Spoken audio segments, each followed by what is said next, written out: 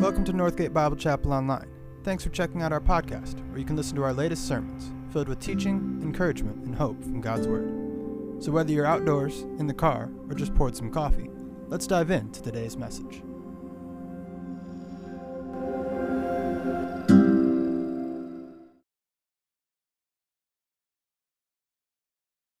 We had the privilege of going to a baseball game yesterday, and I'll just say the influence of a mother's presence is really can't be stated strongly enough sometimes. There was a family that did not have their mother's presence, and they were a very raucous family, and their name, I won't say who they are, but it rhymes with what I'm holding up. Actually, it is what I'm holding up, but I'm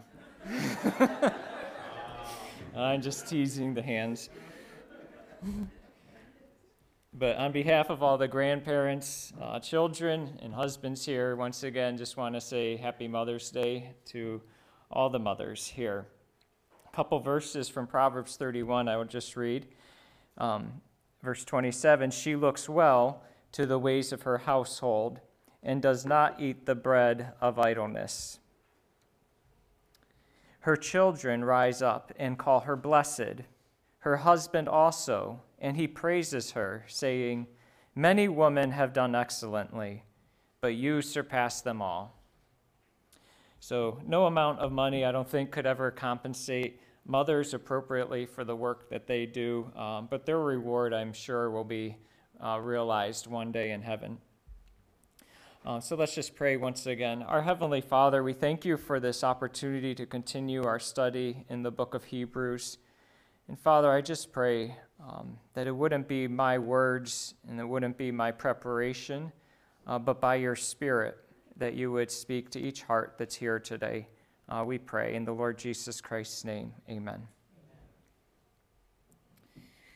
So continuing in Hebrews, and I'm going to try to make sure I keep along here. I just thought I would have our passage on the display behind me, so you don't have to turn there if you don't have your Bible with you or aren't familiar with where Hebrews is in the Bible, but it's towards the end of your Bible, and if you'd like to go ahead and turn there, those that do like to follow along on their own pages, we're in Hebrews chapter 12.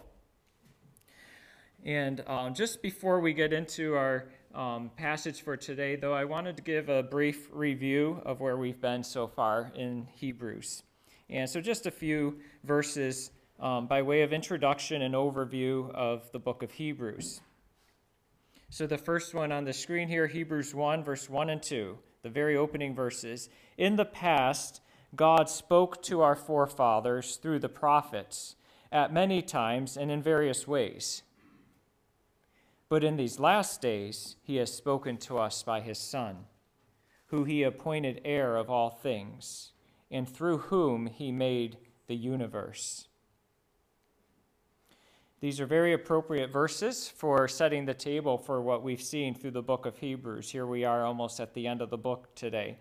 And we will see that in much of the following chapters in Hebrews is dealing with the superiority of Jesus. It mentions the prophets in Hebrews in this verse we just read, and those were men used by God.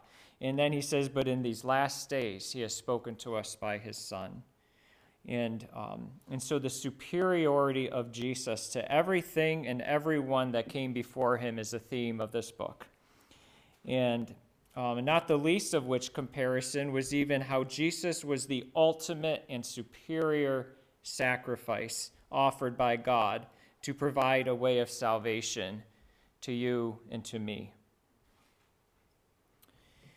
And so our next verse here, Hebrews 2, verse 3, how shall we escape if we ignore such a great salvation?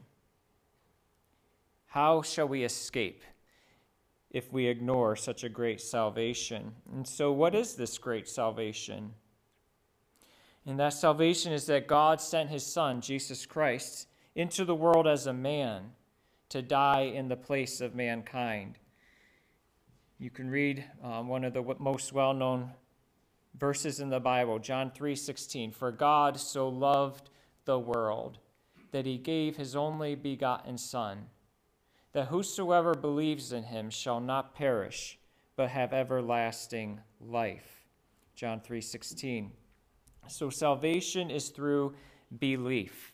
You could see that word in there, that whosoever believes in him will have eternal life. Salvation is through belief in God, not through behavior for God. And so it's a salvation that offers complete forgiveness, isn't it? Ephesians 1:7 reads, "In him," or in Jesus, "we have redemption through his blood, even the forgiveness of sins, according to the riches of his grace." We are delivered from the punishment of our sins and sheltered in Jesus. His blood has cleansed every sin away from those who believe in him, hasn't it? That's 1 John 1:7.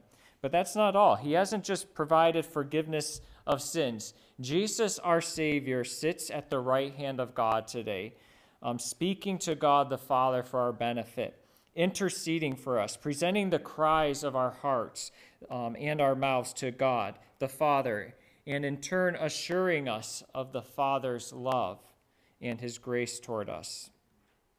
This is the work Jesus does for us today. And so the author describes this to the audience as Jesus being our great high priest, one who speaks with God the Father for our good. And so here in Hebrews 4, verse 14, "Therefore, since we have a great high priest who has gone through the heavens, Jesus, the Son of God, let us hold firmly to the faith we profess. For we do not have a high priest who is unable to sympathize with our weaknesses, but we have one who has been tempted in every way, just as we are, yet without sin. Let us then approach the throne of grace with confidence, so that we may receive mercy and find grace to help in time of need."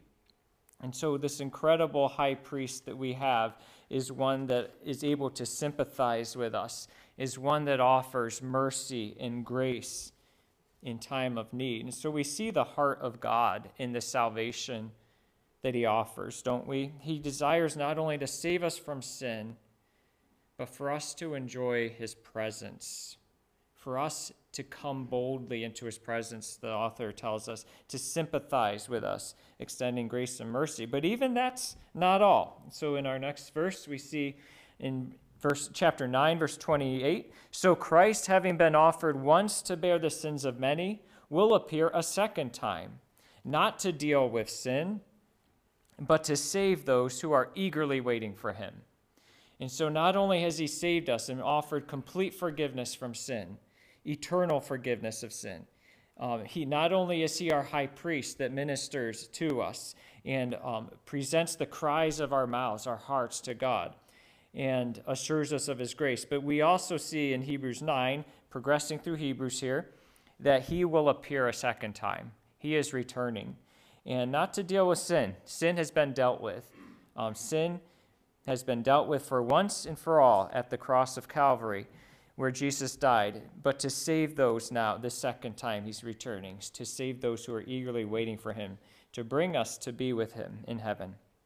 And so while we enjoy his presence in spirit today, we have the promise that one day we will be with him in heaven for all eternity, with no more sorrow, no more despair, no more tears, no more injustices, no more pain. All of these things will be wiped away. And so until then, as we read elsewhere in Scripture, the just shall live by faith. So we have been justified, the Bible says, those who believe in the Lord Jesus for salvation. It says we have been made right. We have been justified with God. And so Hebrews 11:6 tells about what does the life of the just look like. It's a life of faith. Hebrews 11:6, "Without faith it is impossible to please him, for whoever would draw near to God must believe that he exists and that he rewards those who diligently seek him." And so look at what it doesn't say. It doesn't say without holiness no one can please God, without obedience no one can please God. But in this chapter, dealing with how we need faith, he says without faith no one can please God. And certainly without holiness no one can please God either. But he has given holiness through the person of Jesus, and that is how we receive that holiness through faith. And so he's just looking for us to agree with him, to believe that what he has said is true, and to place our faith in that. And so you might say, faith in what? And you might be here and you don't know what the God of the Bible has done for you. And so first, it's faith that God loves you, that he really, truly loves you. And he loves you so much that he was willing to offer his son for your and my sins, offering him as a sacrifice at Calvary so that Jesus' perfect righteousness, his perfect holiness could be given, could be offered to us as a free gift. But that's not all. Faith also, that salvation is truly a free gift of God. So first, he really, really loves us. We read earlier, God so loved the world. And then second, that it's truly a gift from God. It has nothing to do with what I've done for him, what I will do. It's nothing earned. It's about what God has done for us. The Bible is very clear that there is none good, no, not one. No one in comparison to God's holiness. And so God's salvation is available to all who are desperate, all who are hopeless, all who have no money, to all, no matter what you've done or haven't done. God's salvation is freely available through simple faith in what he has done for you, for me. And you might say, well, that sounds good, but that kind of salvation sounds like, people would just kind of run wild with sin. Doesn't that lead to sinful living if it's not about what you've done? And so the last thing that I'll just bring out in our intro here is that there's one other thing God has given to us in this salvation, and that's his Holy Spirit. And so the gift of God, when we believe in him, is he places his Spirit in our heart, and that is what regenerates us or makes us a new man. He has placed a new person within us. Romans 5:5 reads, "Now hope does not disappoint, because the love of God has been poured out in our hearts by the Holy Spirit who was given to us." In other words, the Spirit of God lives inside the Christian as a new person. And so the old person is still there, but now there is a new person that when we go on and sin, that new person, the Holy Spirit, bothers us. It says that's not right. And so there's the pleasure of sin is, it loses its pleasure because it grieves the Spirit of God within us. And so it's really an incredible salvation that God has given to us, isn't it? And so coming into what we covered a couple weeks ago, the beginning of Hebrews chapter 12, we read, "Therefore, since we are surrounded by such a great cloud of witnesses," this is Hebrews 12, 1 and 2, "let us throw off everything that hinders us and the sin that so easily entangles. Let us run with perseverance the race marked out for us. Let us fix our eyes on Jesus, the author and perfecter of our faith, who for the joy that was set before him endured the cross, despising or scorning its shame, and sat down at the right hand of the throne of God." And so the Spirit of God that has been given to us, living inside the believer, is what enables us to actually do what he says here. He says, throw off everything that hinders you. I don't need to inform you that there's addictions that hold people in bondage, and for me to walk up to them and just say, hey, just toss that off. They would laugh at me, and they say, do you know how often I've tried to toss that off? But the reality is, for those who are in Christ Jesus, the Spirit of God has been given to you, and that is why the author to the Hebrews can say, throw off those things that are entangling you.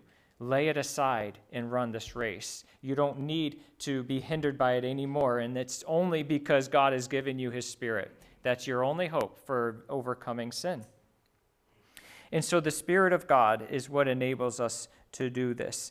It's what enables us to have perseverance in this race, as he's opened this chapter with this analogy of the race.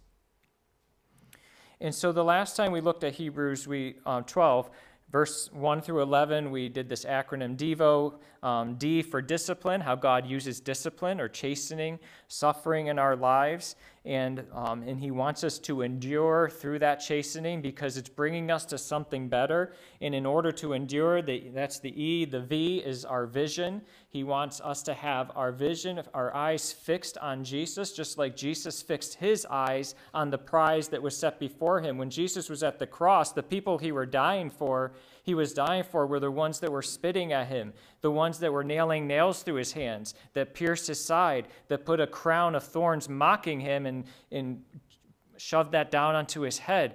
And so this was, he was put his eyes on something, though not on the people that were hating him, but on what those people would become when they come to salvation in him.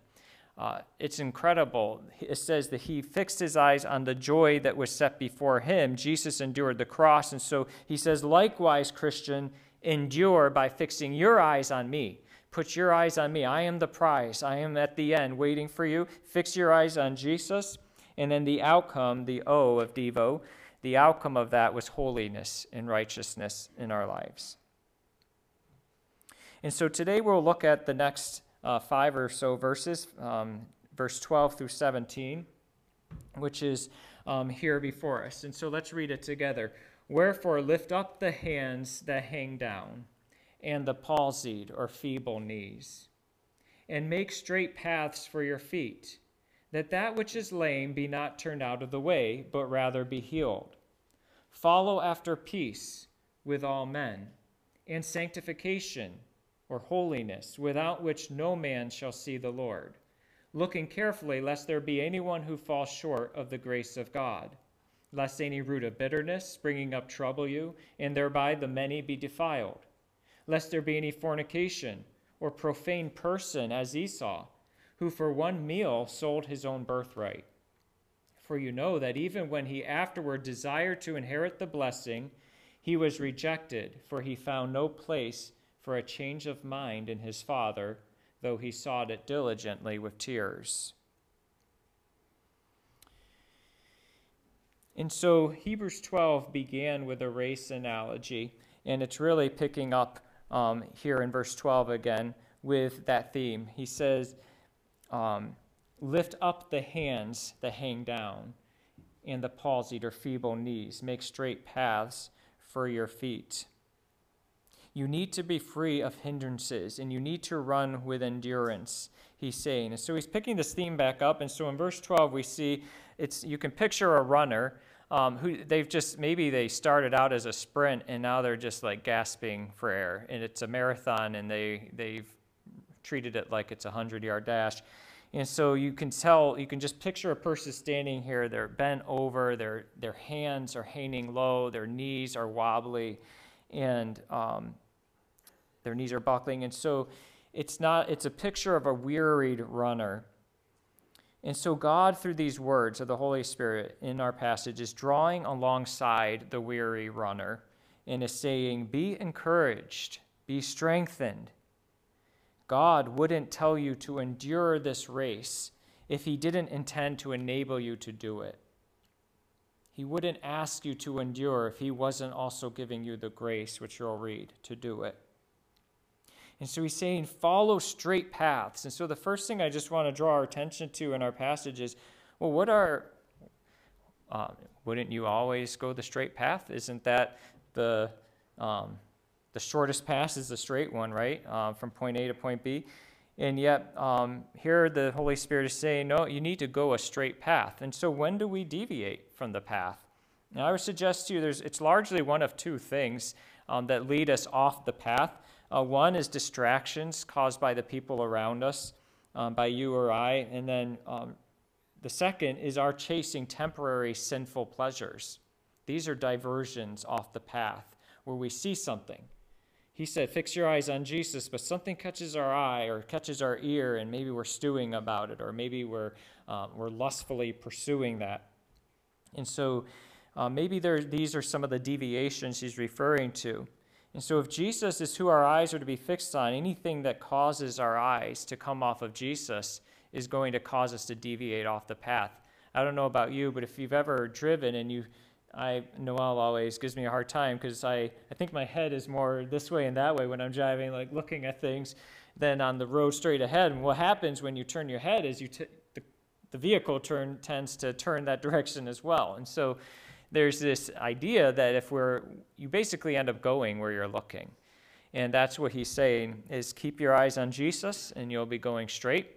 And if you take your eyes off of him, it's going to be a deviation from the path and it's going to weary you. And so if we're honest with ourselves, I think we're constantly, or it's very easy for us to be tripped up or take our eyes off the road. Maybe we've noticed something objectionable another Christian has done, something that's bothering us that they've done. Or how easily we stew over something that was said to us, and we can't get over that, or the way they said it, perhaps. Or maybe we're harboring bitterness towards somebody who has wronged us and has never made it right. And sadly, these Christians, or our eyes, aren't on Jesus when these realities are true within us. Instead, we're cultivating roots of bitterness, our passage calls it.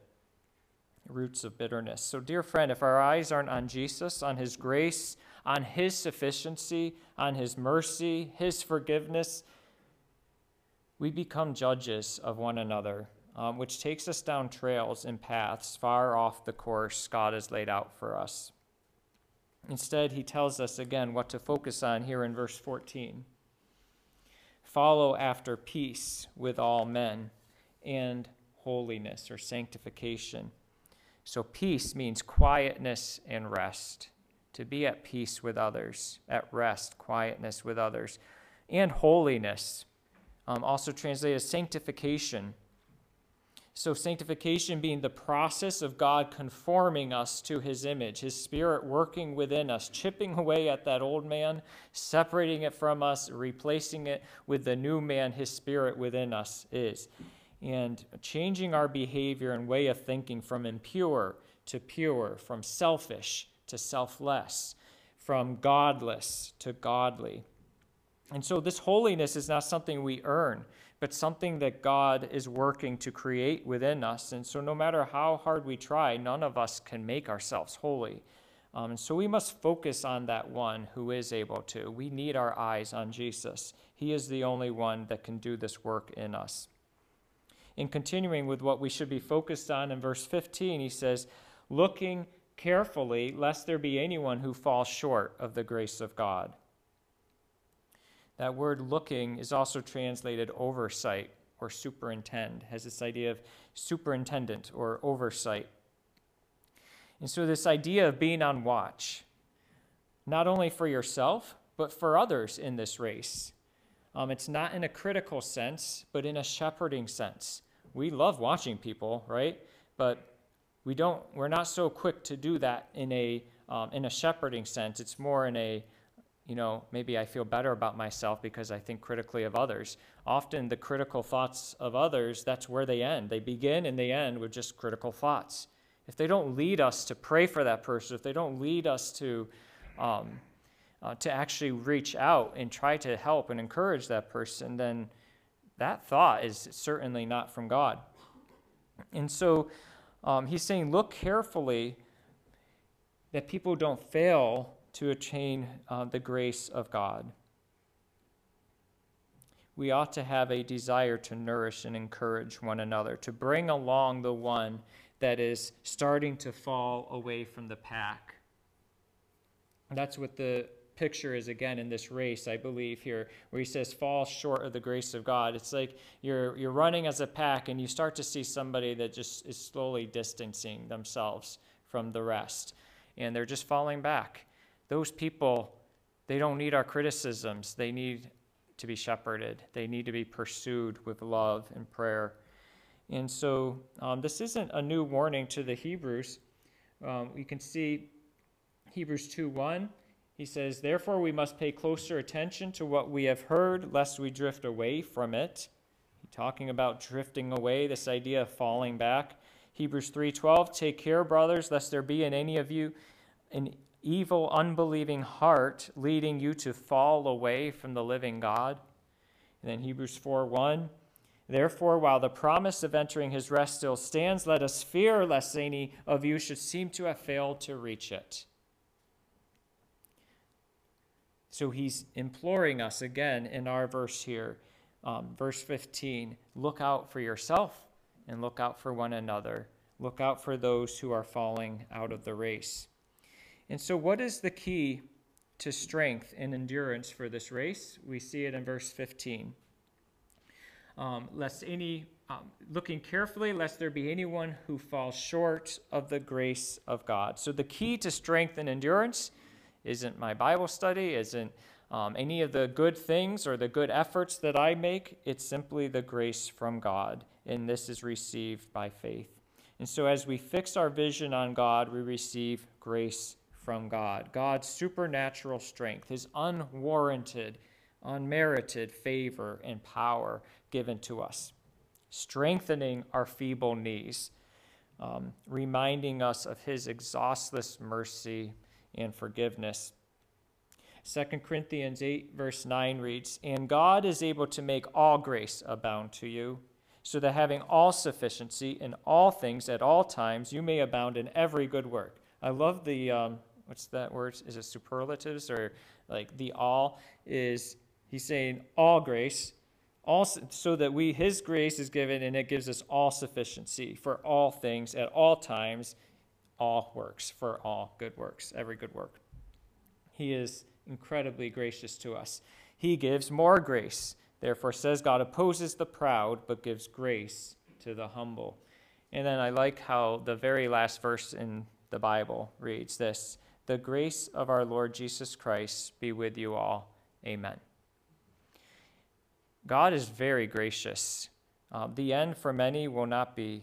We live in an age of grace. There will be a day when that grace, it's done, and he will bring his children home, and the rest will have had their opportunity to believe. And yet, even though that's the end, he ends the book, his scriptures, with grace. The grace of our Lord Jesus Christ be with you all. Amen. So, dear friend, do you know the grace of God? I would suggest the more we struggle with critical thoughts of others, I believe we're struggling to understand God's grace towards us. And somebody told me once, grace is not seeing people for what they are, but for who they will be when God has perfected his work in them. And that will cause us to show them the right measure of grace. And so our passage ends today with a story about Esau. Esau wasn't a particularly bad man. So this is a story where to take as a warning. Esau is a man from the Old Testament, if you're not familiar with him, and he wasn't a particularly bad man, but he was a hunter. He was a congenial, even forgiving man, you might say. Jacob was really worried about how Esau would greet him, and yet there was no bitterness that seemed to be harbored. He was the kind of man you'd probably like to have as a neighbor. And yet, hear what God has to say of him in Romans 9:13. "Esau have I hated." And those are strong words from a gracious God, aren't they? But what we see is the way of Esau is repulsive to God. And so that's why it's used in our passage as a warning to us to not be like Esau. The story of Esau is really about him and his twin brother, Jacob. At birth, Esau was delivered first, right? And then Jacob followed. And so as a result, Esau had the blessings attributed to the firstborn son, a superior portion in the inheritance. And there was other blessings that were privileges that were part of being the firstborn. And yet Esau came back from the fields one day exhausted and hungry, right? And finding Jacob, his twin brother, had made this great meal of savory meats. He bartered with his brother, selling his birthright, or the firstborn status is what that represented, in exchange for this delicious meal. And so, in other words, he spontaneously gave up something of future great worth in exchange for immediate gratification. In the greater context of Hebrews 11 that we've covered in recent weeks, we see that a faithful person is somebody who does the opposite. That instead of pursuing sinful, empty pleasures of this world, Instead, they pursue rather the future blessing of being in heaven in the city whose builder and maker is God. That is the blessing, the future view, that eternal perspective is what characterizes a faithful person. You can't say Esau had an eternal perspective. His was a very temporal, like focused on the here and now of a man that's ready to do anything to just make himself feel good in the moment. And so what a faithful person is, rather, is one who identifies with Christ in his rejection and suffering today in order to enjoy the infinitely greater blessing waiting for us in heaven, where he will share his inheritance with us. And so by context, Esau was an unfaithful man. He was fleshly, driven by the here and now, spontaneous, readily pursuing temporary indulgences rather than the future blessing. And so we're warned, don't be like Esau. And then also to lovingly pursue people going down the path of Esau. He says, lest there be any fornication or profane person as Esau, and it goes on. And so he's saying, be wary, take care that nobody is like this. And so there may be some here who have not come to faith in God as of yet, and they're battling with their flesh. It could look like Esau, just gratifying the desires of the flesh, or it could look like someone who was working really, really hard to please God, working their hardest to please him through good works, through their own strength, but both are squandering an incredible inheritance that God has created and provided for his children. Do you see God's heart of love and his gift of grace that's extended to you today? He is pleading with you to receive the gift of his grace, the gift of salvation, complete eternal salvation from your sins, practical victory over sin in your life. Esau, I think, is a warning to the believer and the unbeliever. God's grace is offered to both. His grace is offered in salvation to those who have never come to God in faith, believing in his sacrifice. And then his grace is also offered in salvation from our sins, the daily struggles with our flesh that we have. His grace is extended to us. And he's given us, I think, in our short little passage today, a reminder of what it takes to have that victory, to have our eyes on Jesus, to look at him, and to be keeping a straight path. And so this is a salvation that we don't have to earn, we don't have to labor to keep. It's kept by him. And so just as our last closing passage here, I really like how Peter put it. He talks about an inheritance, and I just think it's a fitting conclusion to our passage this morning. Blessed be the God and Father of our Lord Jesus Christ. According to his great mercy, he has caused us to be born again to a living hope through the resurrection of Jesus Christ from the dead, to an inheritance that is imperishable, undefiled, unfading, kept in heaven for you, who by God's power are being guarded through faith for a salvation ready to be revealed in the last time. In this you rejoice, though now for a little while, if necessary, you have been grieved by various trials. It's possible that there's some here that are in the middle of various trials. The Lord sees it, and he is saying, hold on, be faithful, be hopeful. He is seeing you through. He has an inheritance that nobody can touch, that's reserved in heaven for us. I was hoping that maybe before we close in prayer, we could just sing Turn Your Eyes Upon Jesus together. I think this song has a number of things that we've reviewed together today. So we'll just do the 2 verses of Turn Your Eyes Upon Jesus. Yeah, just the 2.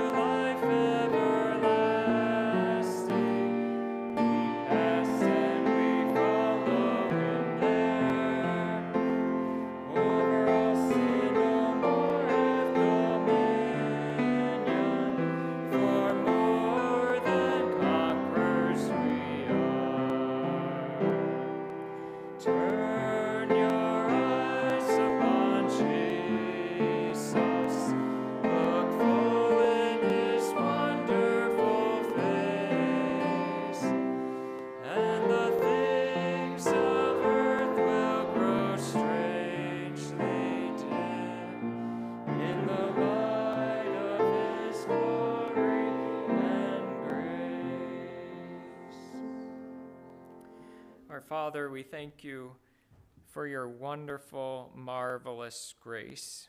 We sang of it, marvelous grace wonderful grace of Jesus, reaching to all the lost. Father, we thank you for your incredible grace. Father, we are in great need of your grace, and yet we are so quick to withhold it from one another. Father, we pray that you would correct us, that you would correct our perspective of those around us, that you would cause us to see them as you see them. You are so long-suffering and patient. Father, we pray that we would be wary of ourselves, that we would follow the warnings of the Hebrew author to us, to take heed, to beware. Lord, we just pray that no one would be drifting away from the pack. Father, we pray that through grace they would, or that they would see your grace this morning that's extended to them. Father, help them to let go of whatever it is that is holding them back. Father, we pray for great deliverance by the power of your Spirit, for the glory of our Savior. In the Lord Jesus Christ's name we pray. Amen.